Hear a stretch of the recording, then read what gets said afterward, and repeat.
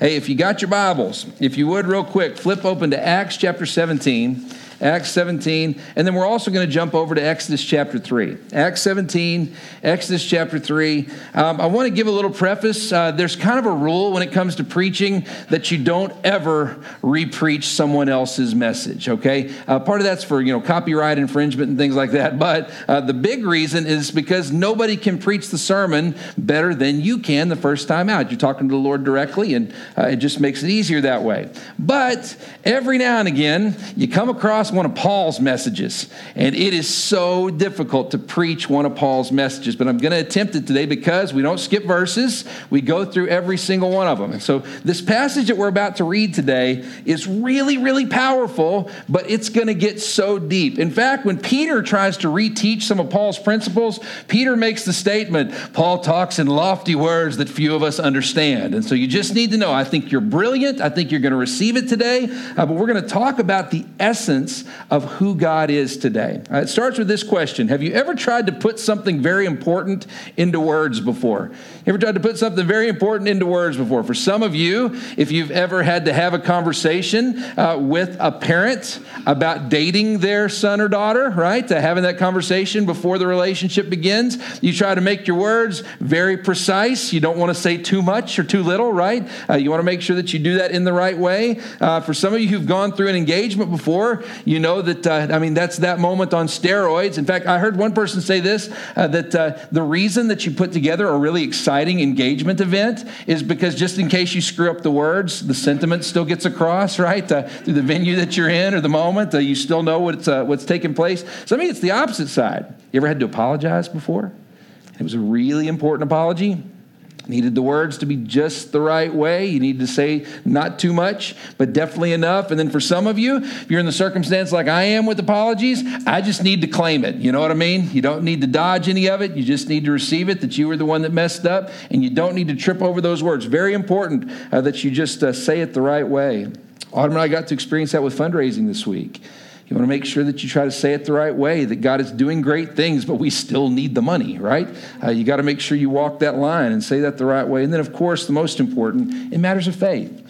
When you want to portray to somebody your belief in God that truly affects every aspect of who you are, and you want to say it the right way and not put it in the wrong light. In Acts 17, verses 22 and 23, if you'll flip that direction, in Acts 17, Paul is doing something that I didn't realize until my studies this last time. I didn't understand that he was doing this. This is so interesting. He started, remember, we've been reading in weeks past, it says, as was his custom, he would start by sharing the gospel at the synagogue. Now, this is interesting. He started sharing the gospel with Jews because these were individuals who had already acknowledged that Yahweh was the one true God.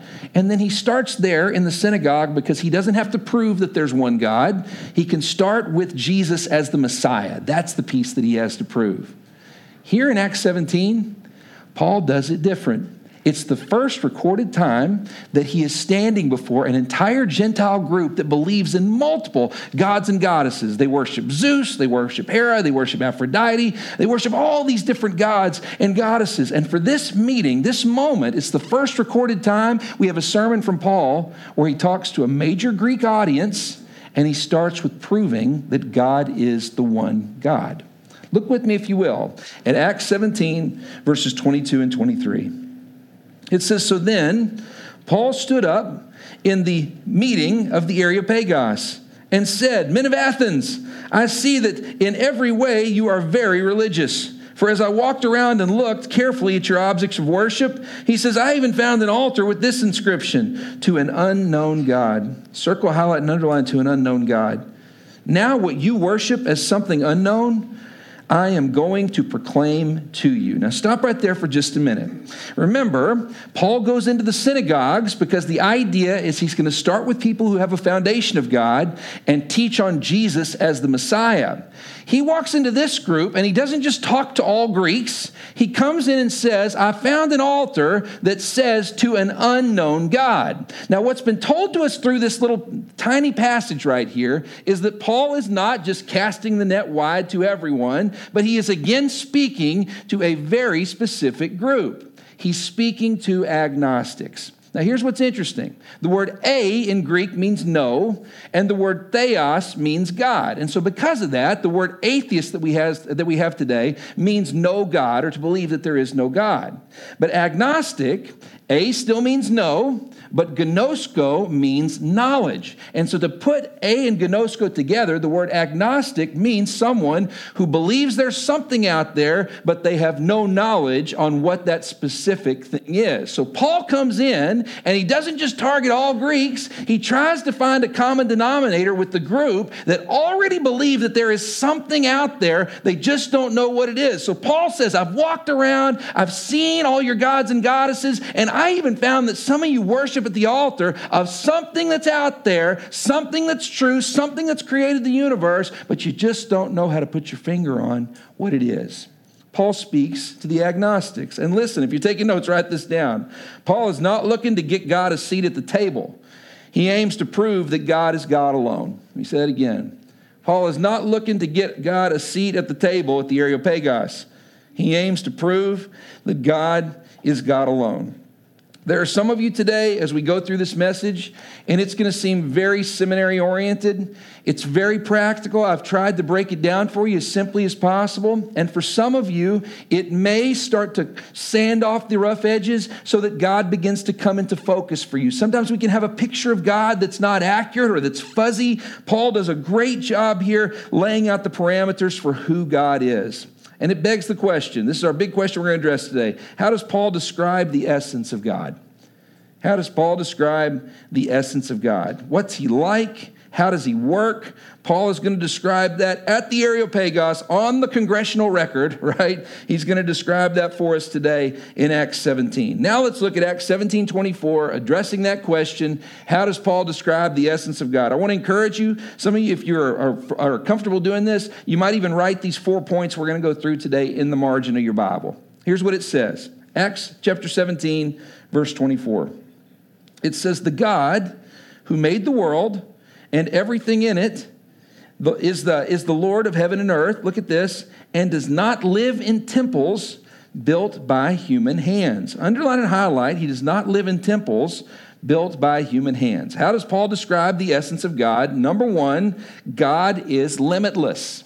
God is limitless. He cannot be confined and he cannot be controlled. Paul lays out here from the very beginning, you in Greek culture have built these temples to Aphrodite, these temples to Mars, these temples to Zeus, and you believe that the gods indwell in these facilities. He says, as far as God goes, the one true God, he's not confined to the temple. Some of you might have been raised that when you walked into the church that it was the place where God dwells. The sanctuary is the place that we come together to worship Almighty God, but God is not confined to this room. It's not like it's his fishbowl, all right? You ever had a fishbowl before? We had a little fish tank at the house, a little 10-gallon tank.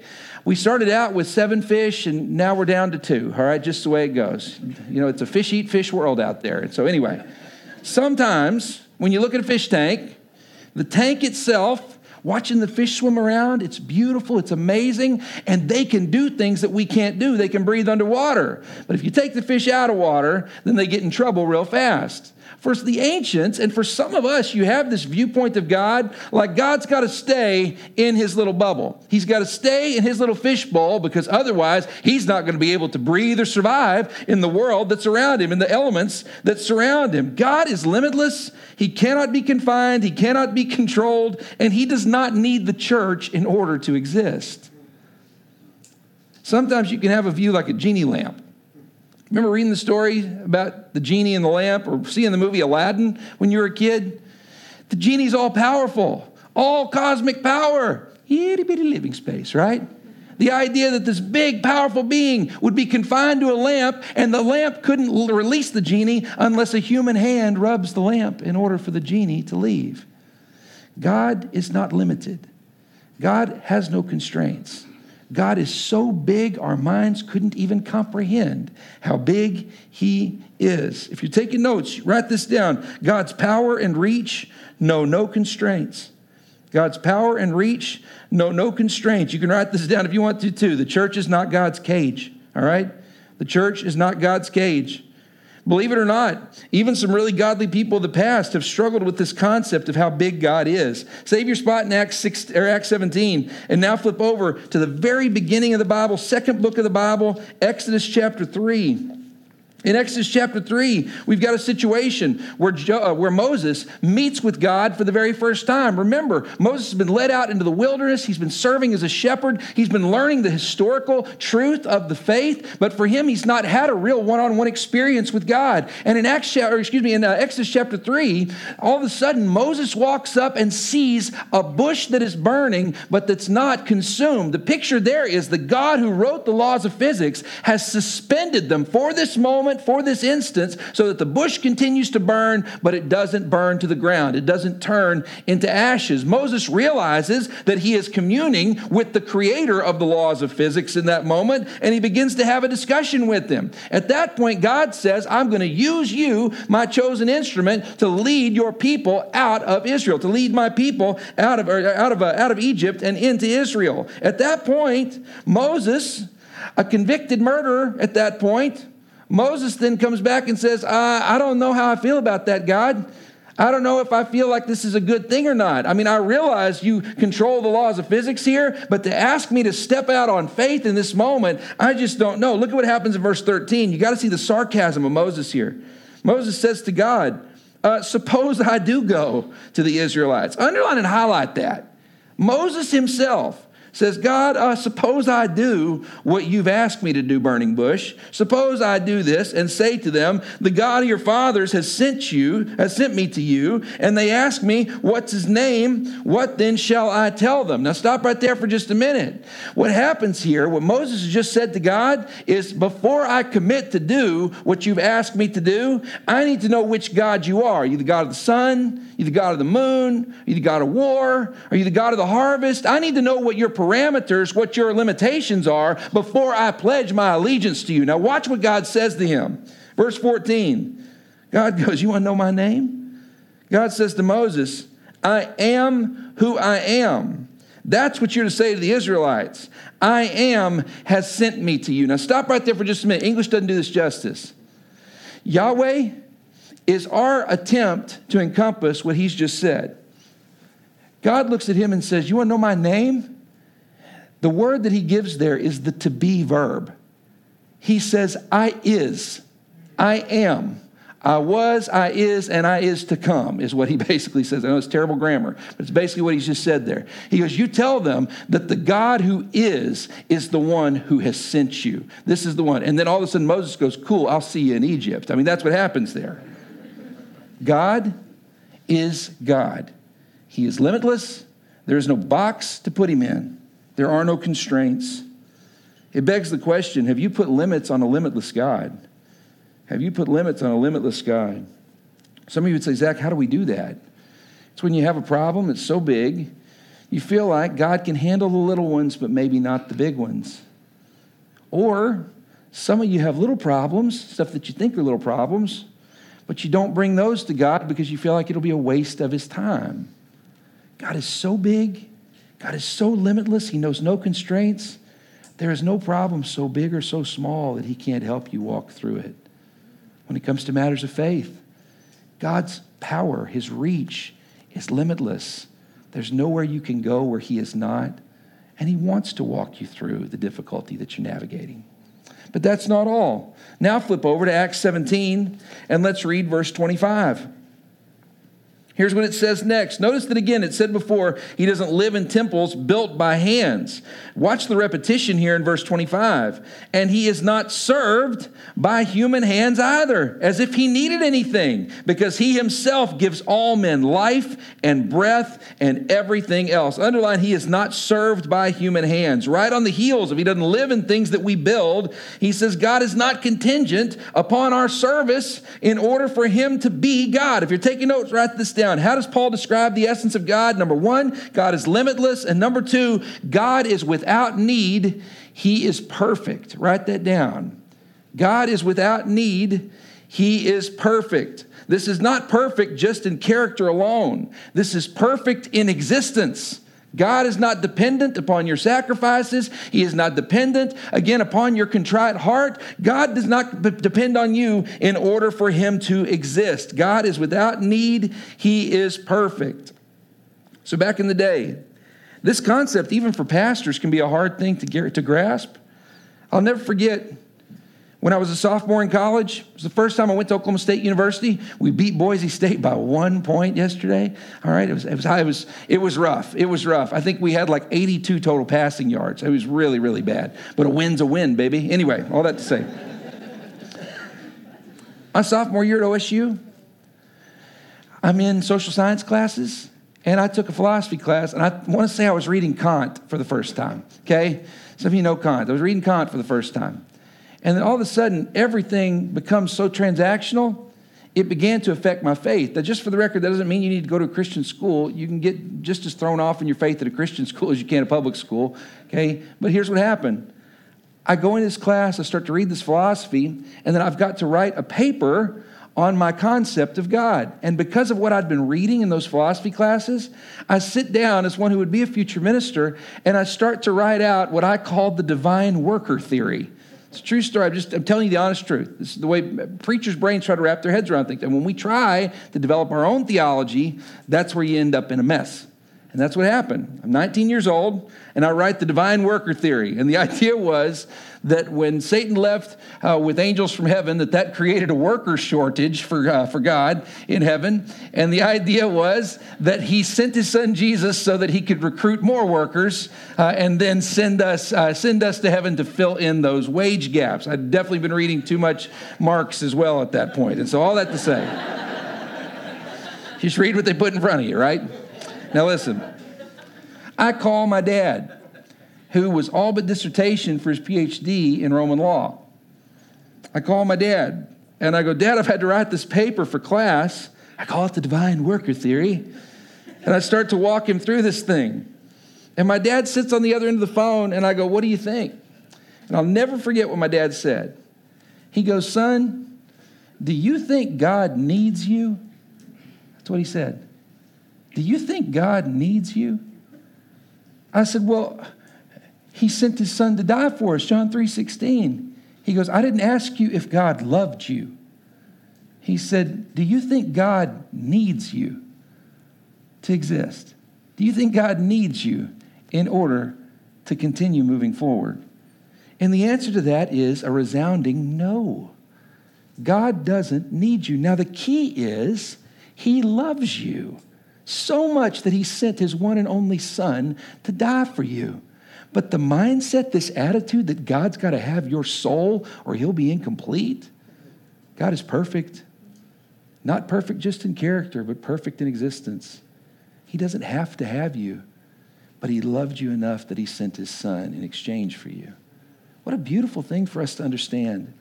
If you don't believe me, by the way, a little side note, if you want to take this down, write this down, you can. You have no negotiating power with God. Say that again. You have no negotiating power with God.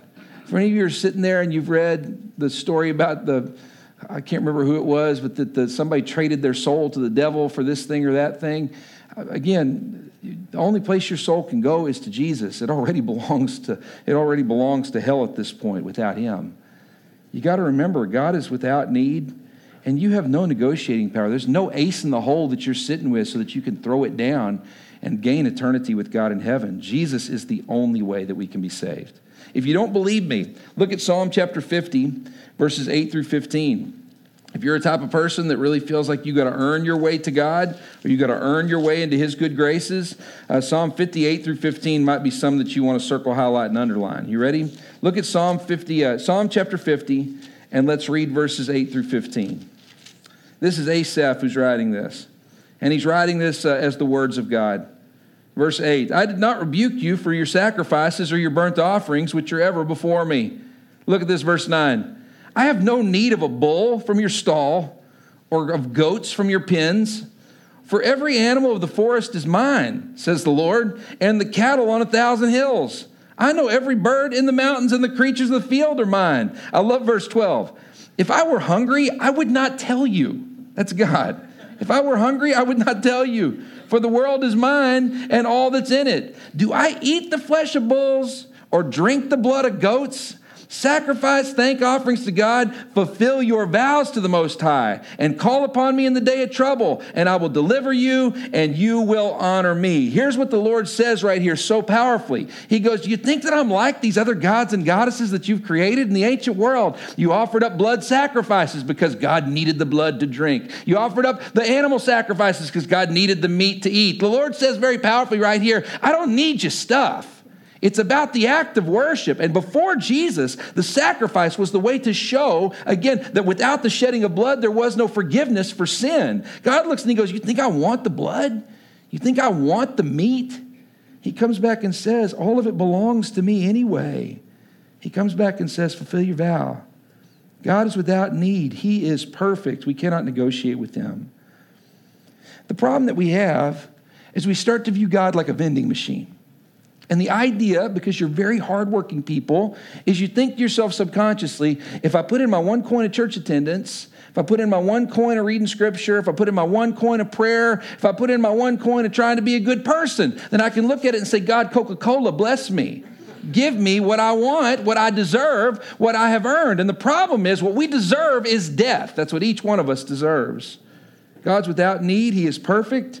And we have nothing that we can give to him in exchange. It begs the question, have you come to terms with your position? Have you come to terms with your position? You have nothing to negotiate with. Even your soul is something that God receives. It's not something that you give. It's something that he receives. You have no negotiating power with God. You ever been stuck in the mud before?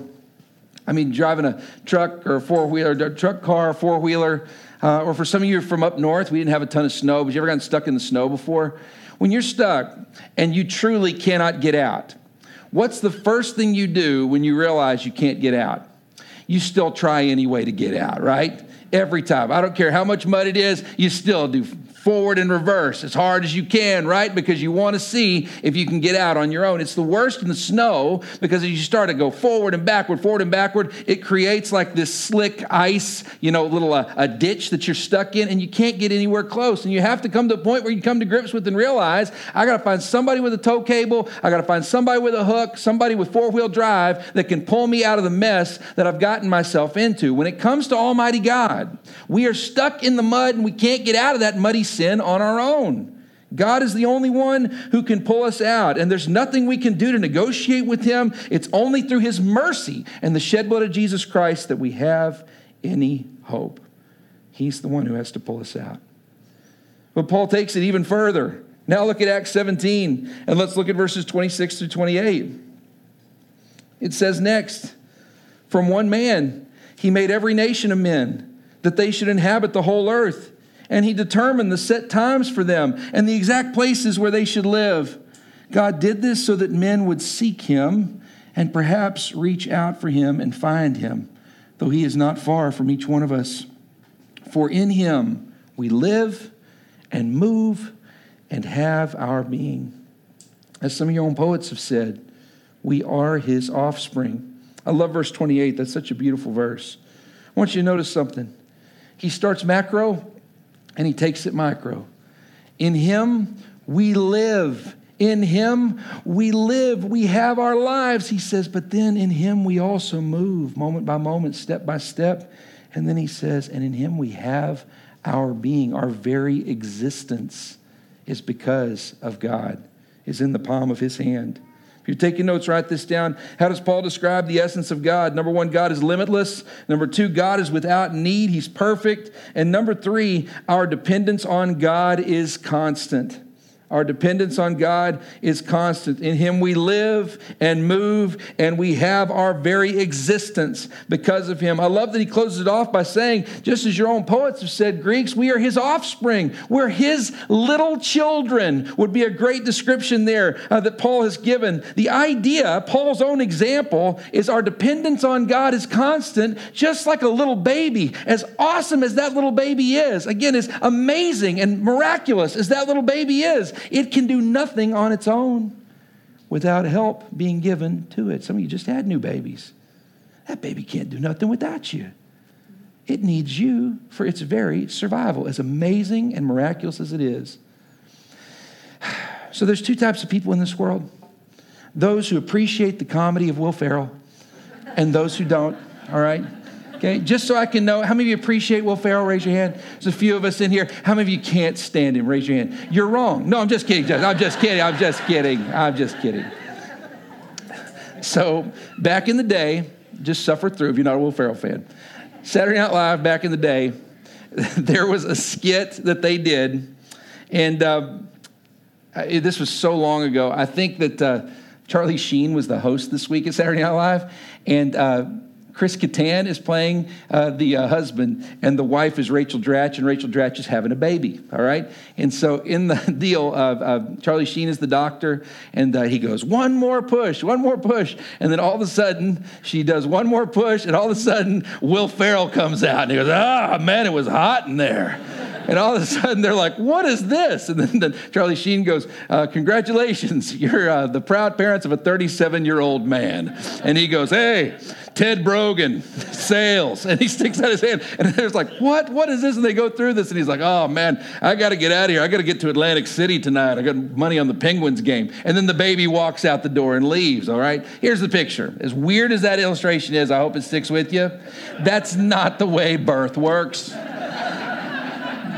Nobody walks out a 37-year-old man who's got money on the Penguins game. You ever held a newborn baby? Oh my gosh, it's precious.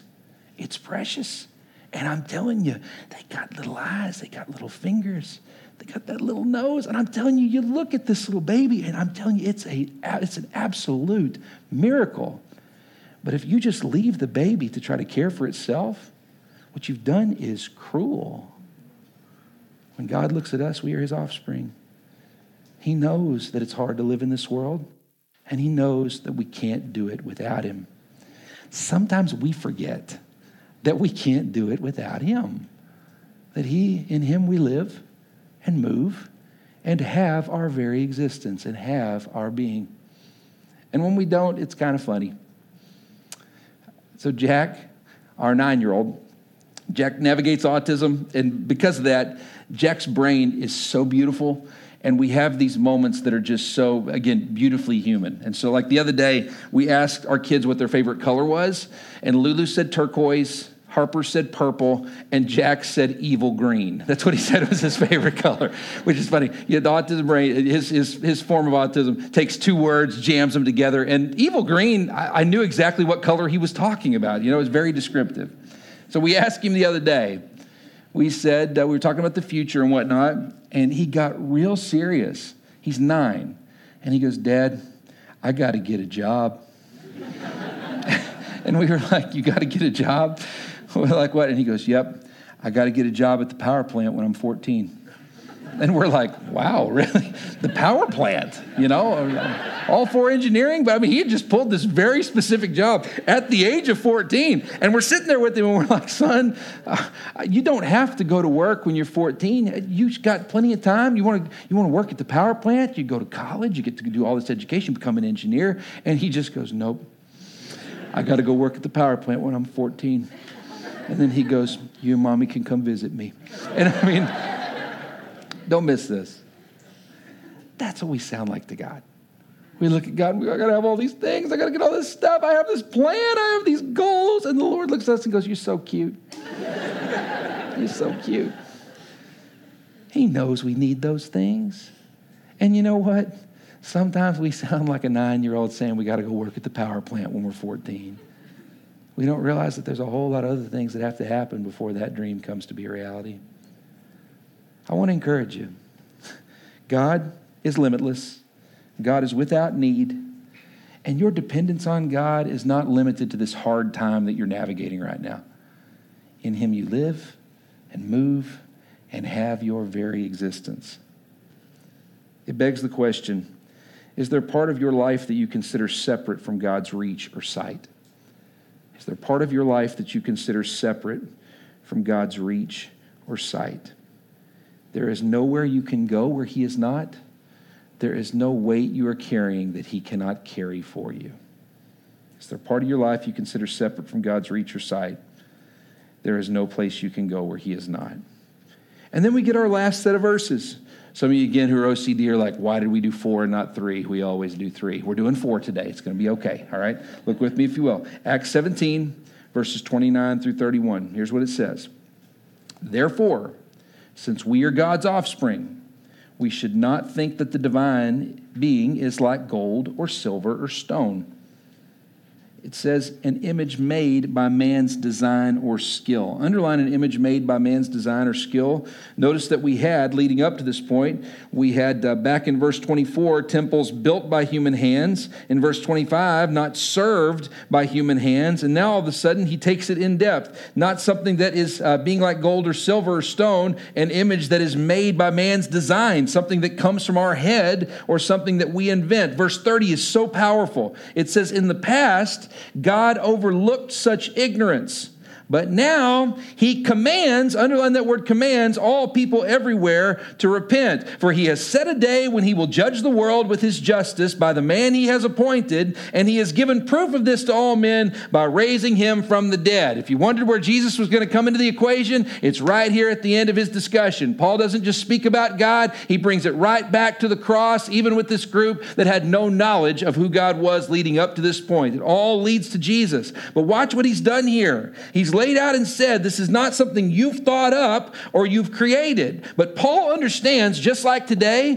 one of the biggest arguments then become, if you say that the entirety of eternity hinges on Jesus, what about those people who existed before Jesus came to die for our sins? Many of you in this culture still ask that question today, or have someone that you're witnessing to that asks that same question. You need to memorize Acts 17, verse 30. Look at what he says. He says in Acts 17:30, in the past, pre-Jesus, God overlooked such ignorance, but now he commands all people everywhere to repent. The picture there is not that if they existed pre-Jesus that everybody gets to be saved. The picture there is God is fair, God is just, and what we find in verse 30 is God is fully cognizant that that is a more complicated question.